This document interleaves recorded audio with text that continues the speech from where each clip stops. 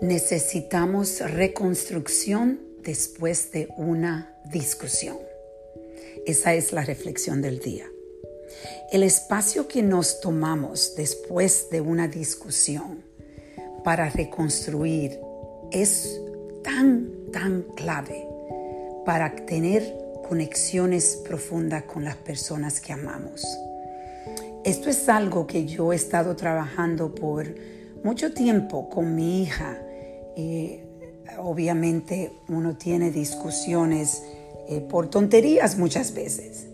Y lo que yo he estado trabajando es en disminuir el espacio que me tomo para reconstruir. Y eso ha hecho una diferencia inmensa en la conexión que tenemos ella y yo.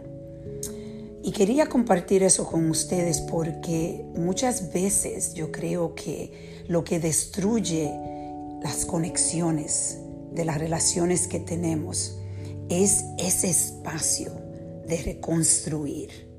Y muchas veces no nos concentramos en reconstrucción, sino en destrucción. Nuestro ego toma el control y decide que va a destruir y va a hacer sentir a la otra persona más mala, más mal.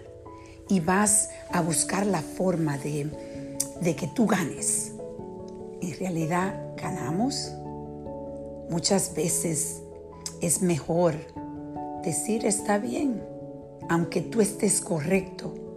Puedes pedir una excusa de la forma que tú quizás te comportaste.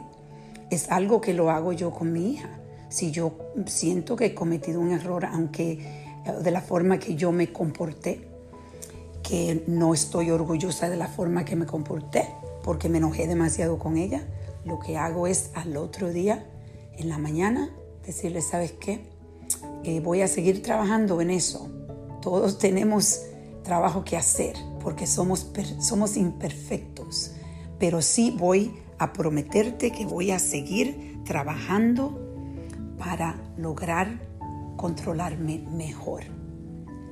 Y es por eso que hoy yo quiero que reflexiones. ¿Cómo estás tú reconstruyendo? ¿Te estás concentrando en reconstrucción o estás concentrándote en destrucción? Esa es la reflexión del día.